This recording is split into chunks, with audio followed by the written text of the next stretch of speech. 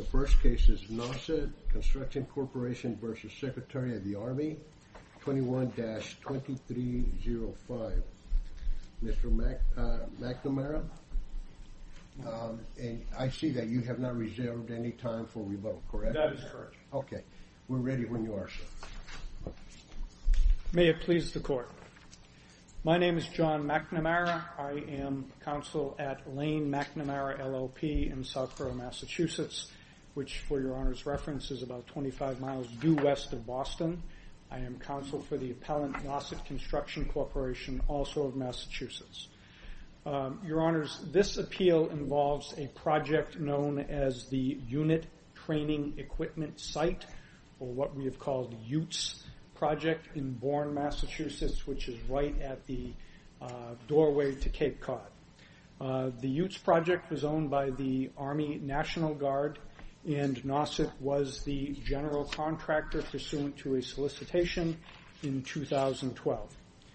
On appeal, Your Honors, is whether the termination of Nauset was defective and or deficient because the government did not properly advise Nauset of its appellate rights as required by the FAR, and in light of the defective termination, whether Nauset's appeal of that termination to the Armed Services Board of Contract Appeals was timely.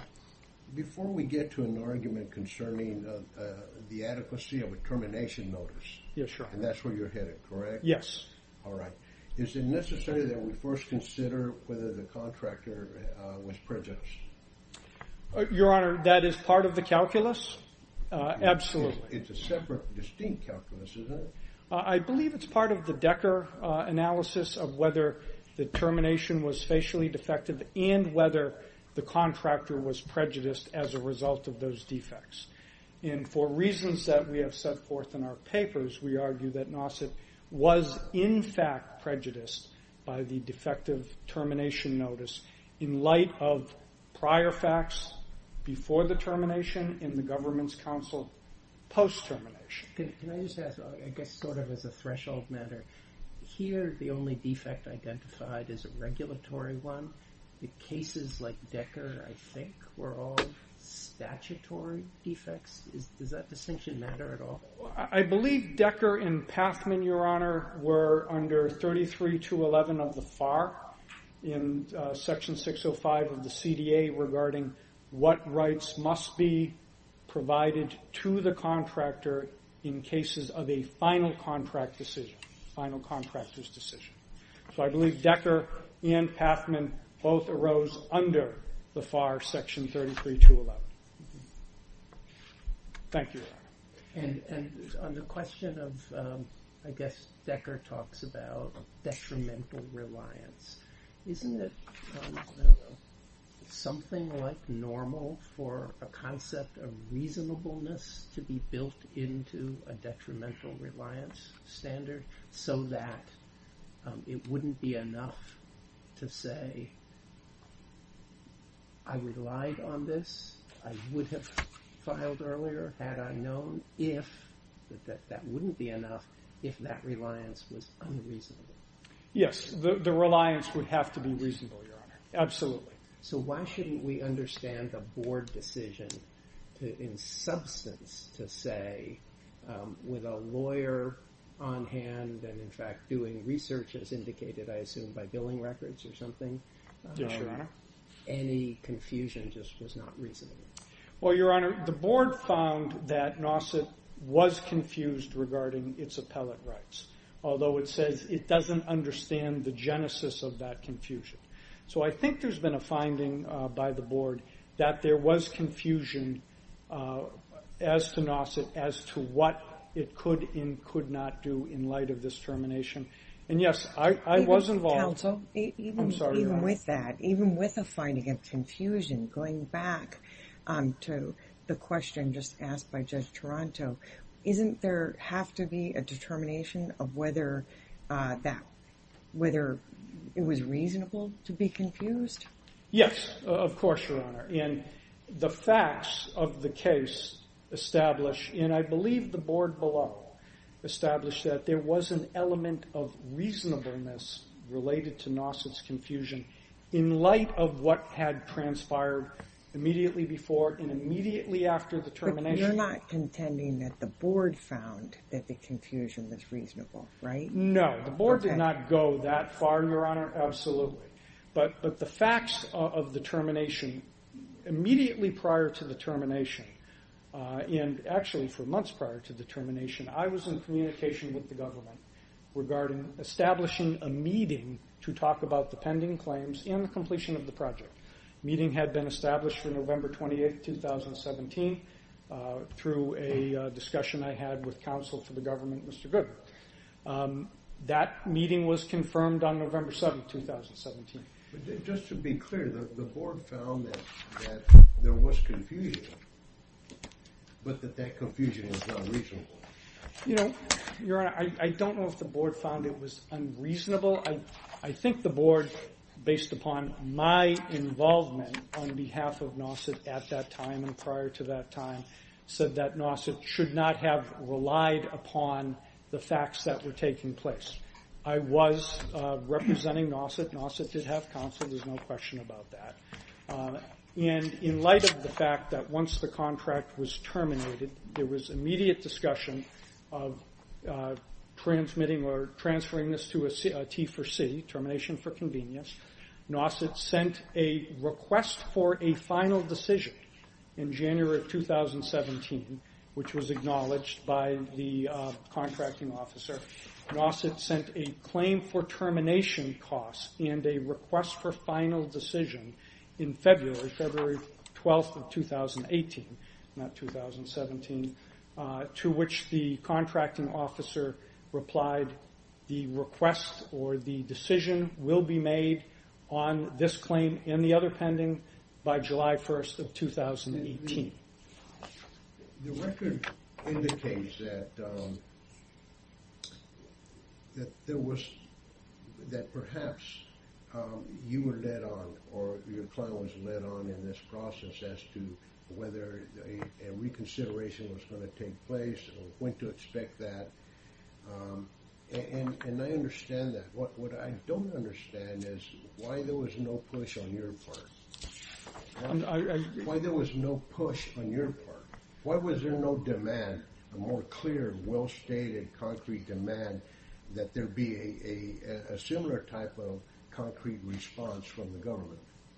Well, Your Honor, I would assert that pursuant to Nauset's 2 requests for a final decision, there was a demand and a push. For example, in the February 12th one, there is a February 12th, 2018, there's a section toward the end where Nauset requests a final decision from the contracting officer on the termination claim. Nauset made 2 requests for a final decision in this regard, and also in following the policy of the Contract Disputes Act, Nauset requested alternative dispute resolution. Nauset did not want to be engaged in a lengthy litigation with the government, was requesting a final decision from the contracting officer, and simultaneously, Your Honor, requesting alternative dispute resolution. There was no response other than I will make a decision by July 1st, 2018 to that request for final decision. Can you just clarify something? I'm not looking at it right now, but was the request for final decision, where I think you said there were 2 of them, specifically about the termination for default or about the requests, Claim 1 and Claim 2, for a certain amount of money that you thought you were owed?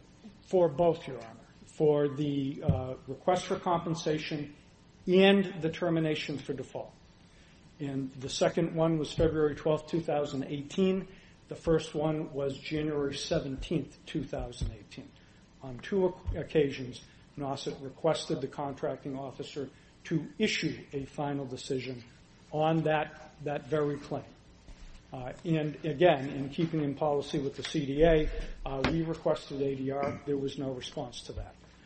After the contracting officer indicated that she would issue a final decision on July 1st, 2018, a meeting was arranged at the National Guard headquarters in Bedford, Massachusetts, and rescission of the termination was discussed at that time.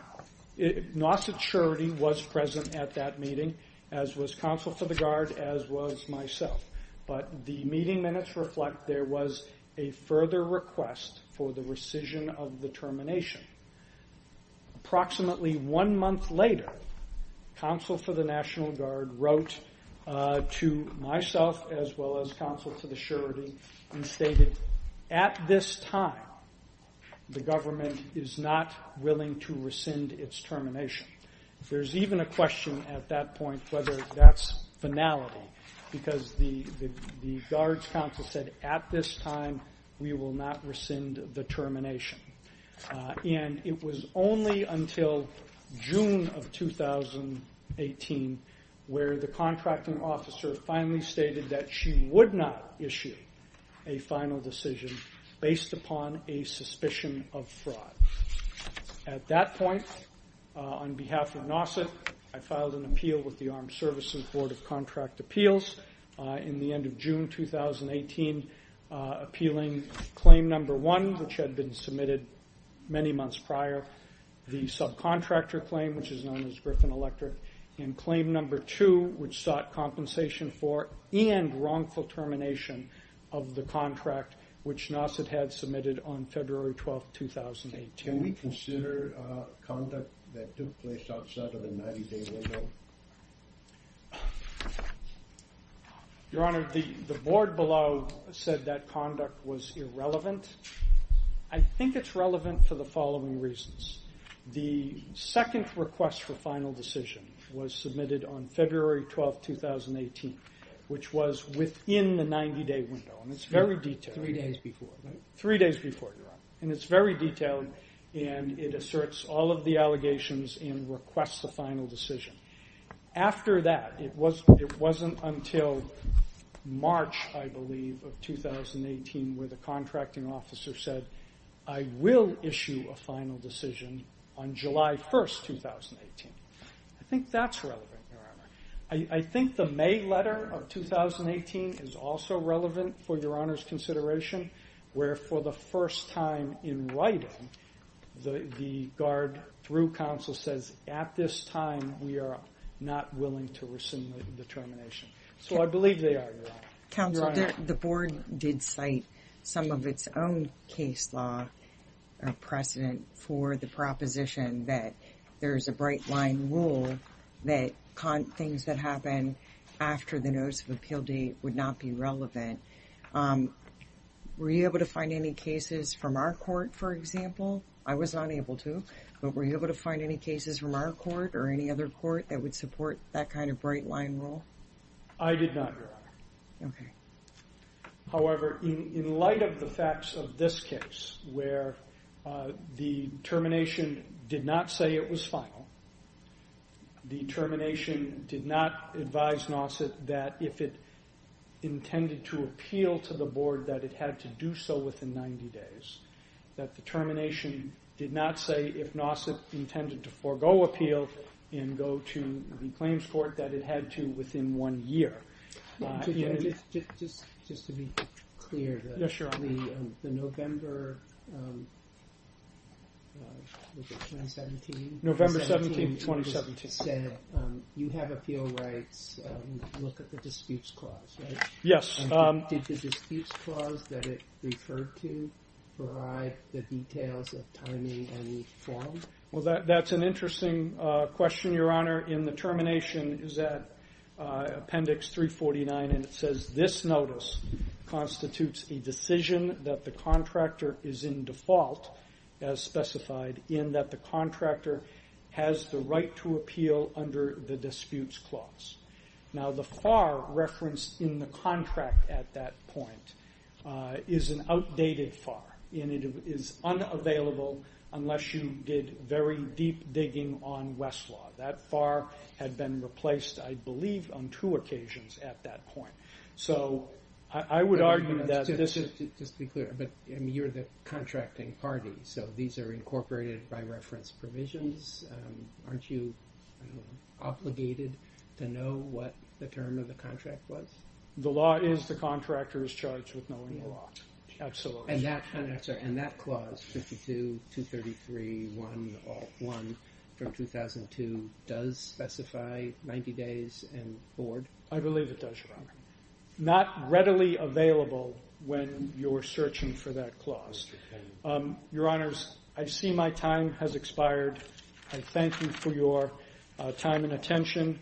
On behalf of Nauset Construction, based upon these facts in the extant case law, we request that the decision of the Armed Services Board of Appeal regarding the appeal as to dismissal of the termination claim be reversed. Thank you.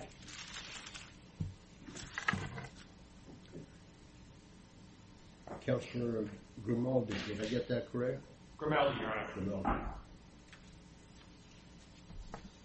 Thank you, Your Honors. Good morning. It's good to be back. In person. In person, yes. Your Honors, before I get into the issues in this matter that you've discussed with my colleague on the other side, I just want to set the stage a little bit here about what's not in dispute between the parties. There's no dispute.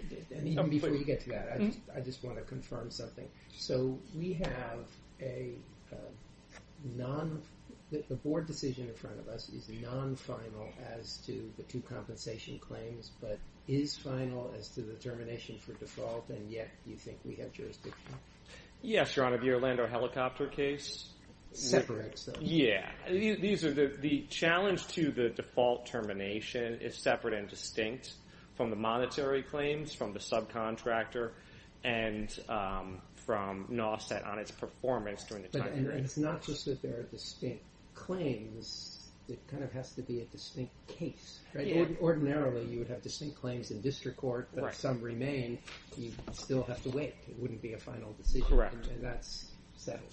Correct, yes. We've spent a good amount of time analyzing this and came to the conclusion that we believe that there is jurisdiction for the termination for default here, Your Honors. So, Your Honors, what isn't in dispute between the parties is that the contract was terminated for default, that a notice was sent to Nauset in November 2017, that notice is technically defective. It does not contain the FAR Part 33 language, only contains the FAR Part 49 language about the disputes clause. That made it defective, correct? Yeah, we would call it technically defective, Your Honor. I'd add that adjective there. And then what is also not in dispute is that Nauset did contemporaneous research on appealing a termination for default to the ASBCA around the same time period as this notice. Can you add to this, like, what would a person do in order to take the notice that was provided and figure out what the appeal rights were? What are the cookie crumbs? What are the cookie crumbs? Sure. As the J-Way case said, is the breadcrumbs, Your Honor. So the breadcrumbs start with the notice itself and the FAR Part 49 language, which says that there's an appeal right under the disputes clause. Following that, you go to the disputes clause of the contract, which appears on appendix page 240, and that says that's the incorporation of the clause. So it just lists what the clause is, then you have to go to the FAR. Correct. Okay. And we pointed out in our brief that while this is an old disputes clause that appeared in the contract, it is a contract that Nauset signed, and as Your Honor points out, under this court's case law, Turner, they're charged with understanding the contents of their contract and the applicable law.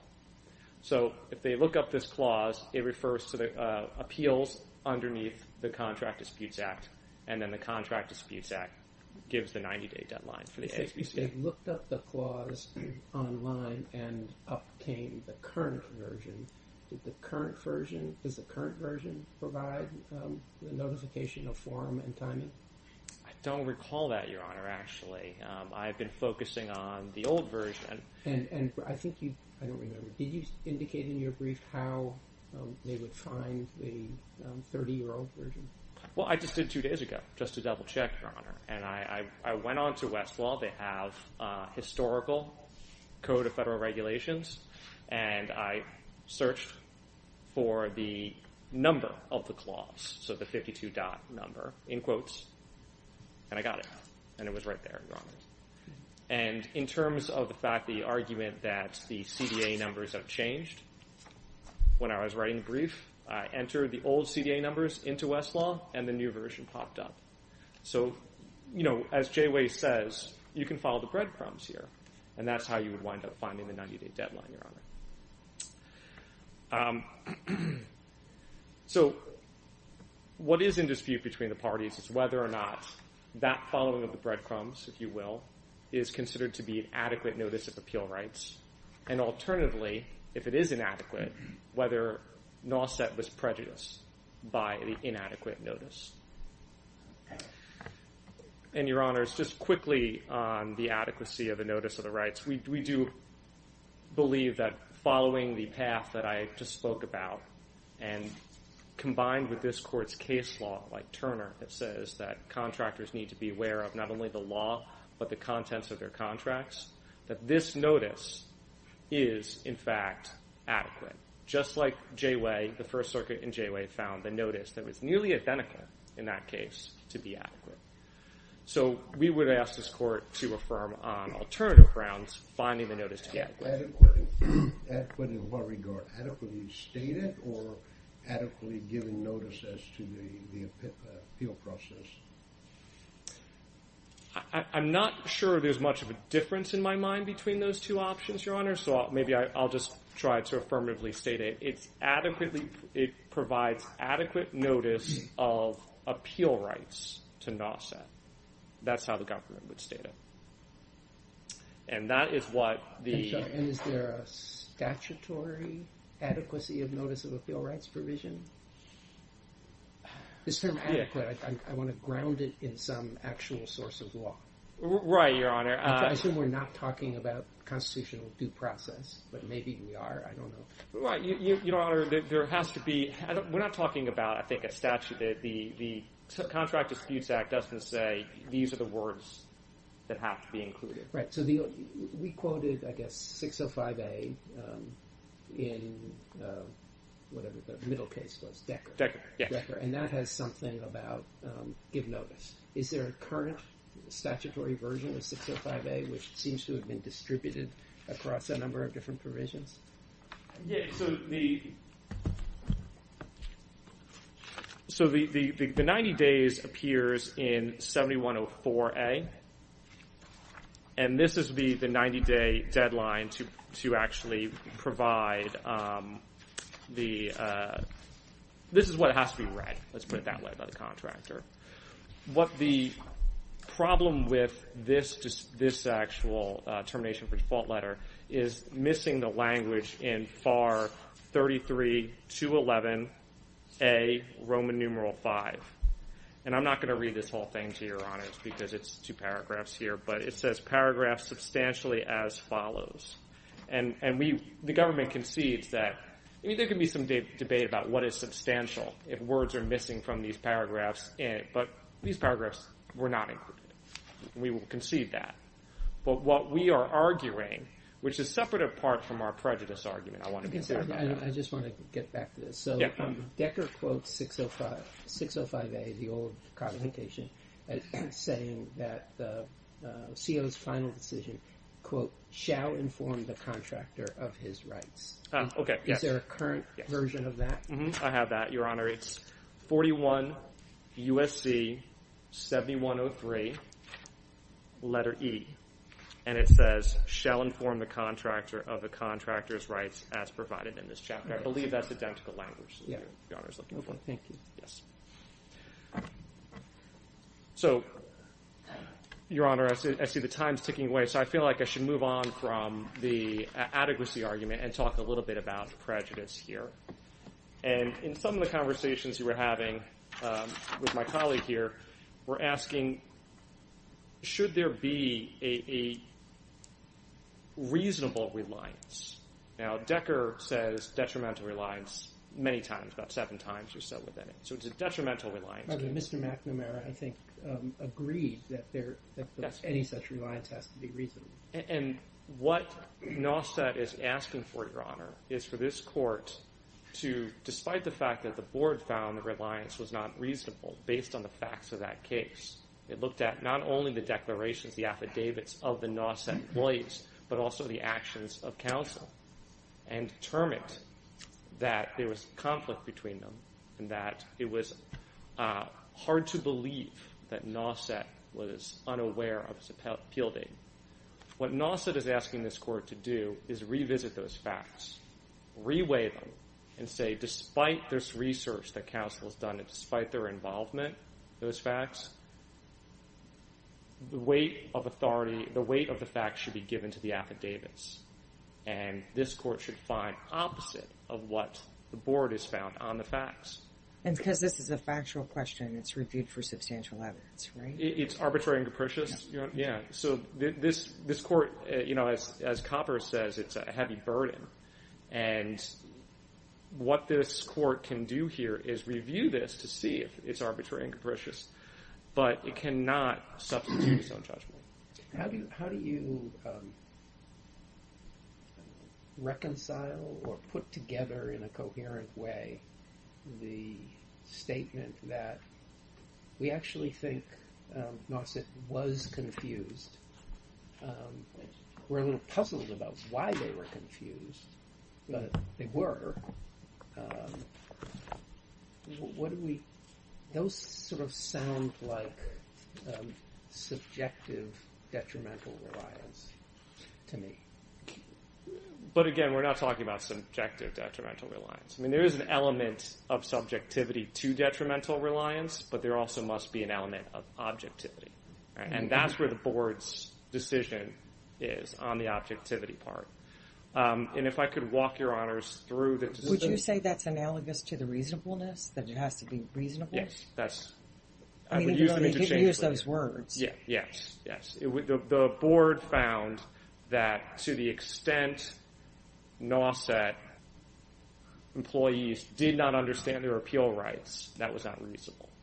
And that was based on the fact findings surrounding counsel's involvement. And the confusion language, Your Honor, starts on appendix page 14, if I'm looking at this right. And at the bottom of that page, the very last paragraph, it talks about the facts before us suggest that Nauset did not understand the distinction between filing a claim with the CL and appealing the termination of default. But that's not the end of, I'm sorry, if you turn the page in the next in the end of that paragraph is where the word confusion is used. That's not the end of the factual analysis. The following paragraph discusses what counsel did, the fact findings on that. And then towards the end of that big paragraph that starts with the record demonstrates, there is a sentence here in which the board says that given the involvement in counsel and the amount of research done, that the board finds it, quote, hard to believe that appellant was unaware of its appeal rights under the disputes clause, even if the termination letter did not include the language required by the FAR. So, was there facts findings discussing confusion? Absolutely. But that wasn't the conclusion of the factual findings. The court must read on to find what the board actually did. Does our standard of review change in a situation where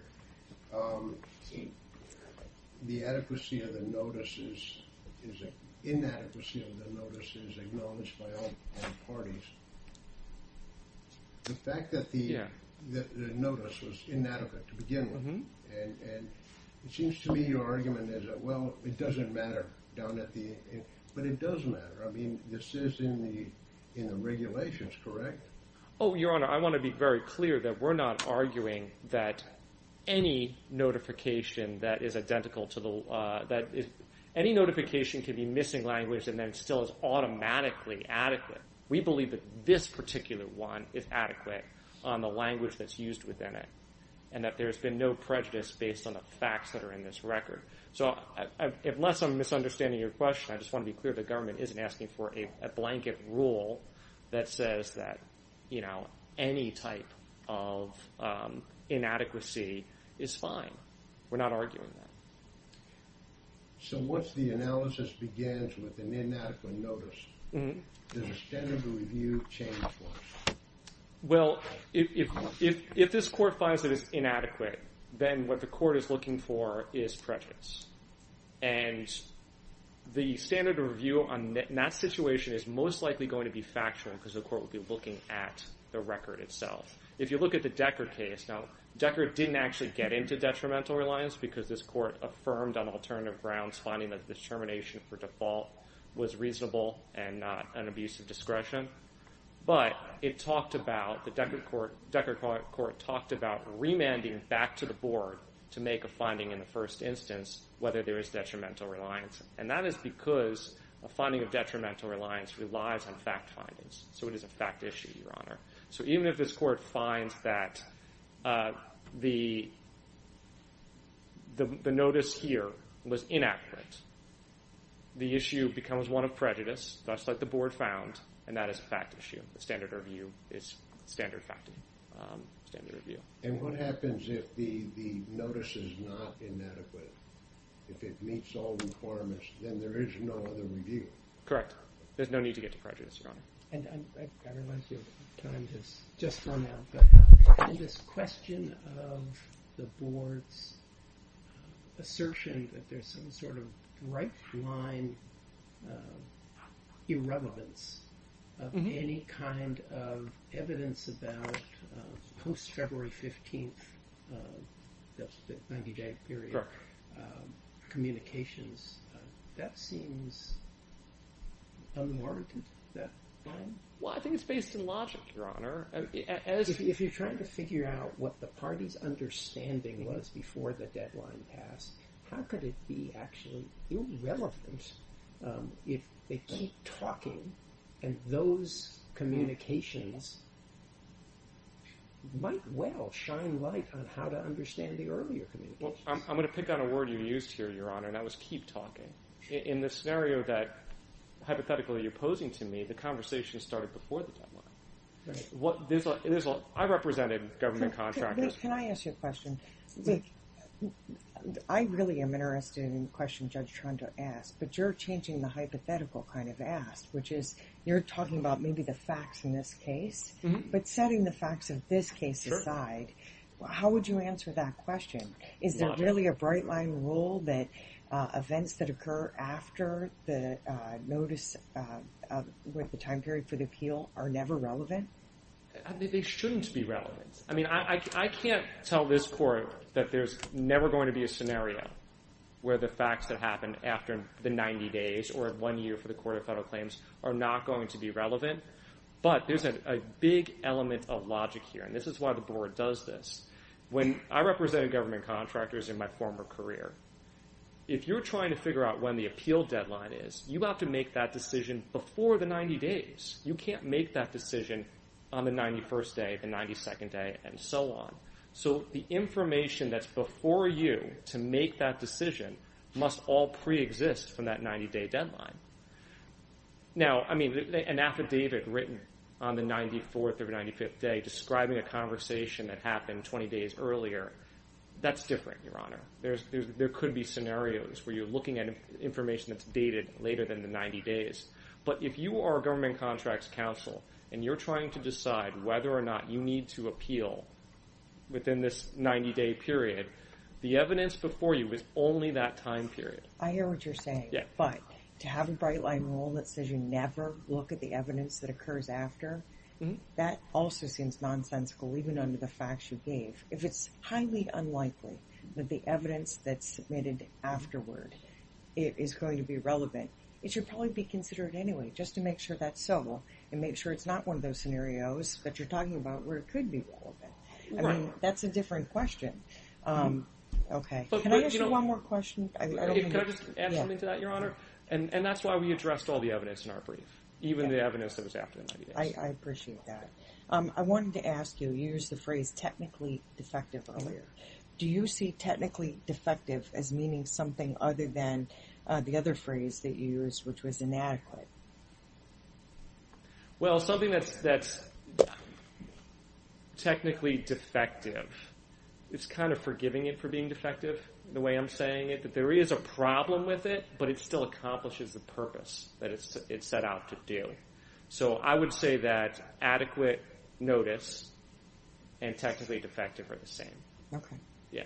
Is there any relevance to, I think the introductory clause of the FAR provision that says you're supposed to include something substantially like this? Well, I mean, that's important because if you leave one article out or one word out of it, you could have a contractor claiming it's not identical, right? So I automatically didn't get my notice rights. So that's why it says substantially. There has to be some sort of flexibility. But what's important in this case, and the reason why we're sitting here today, is because the notice didn't say 90 days in it. And that's the key part of what is missing. It seems to me you want us to just gloss that over and not give it much significance. Mm-hmm. Right? Well, I mean, the fact that it's missing, no, I think it is significant, and that's why this court needs to go through the analysis that the First Circuit did in J-Way, the exact same analysis. Follow the breadcrumbs, like I've talked to this court about today. So if a notice is technically deficient, we still go to the prejudice analysis. Yeah, you can still go to the prejudice analysis, yeah. And I just want to use Decker as an example of a situation where you have a very different case and where it is inadequate and a problematic.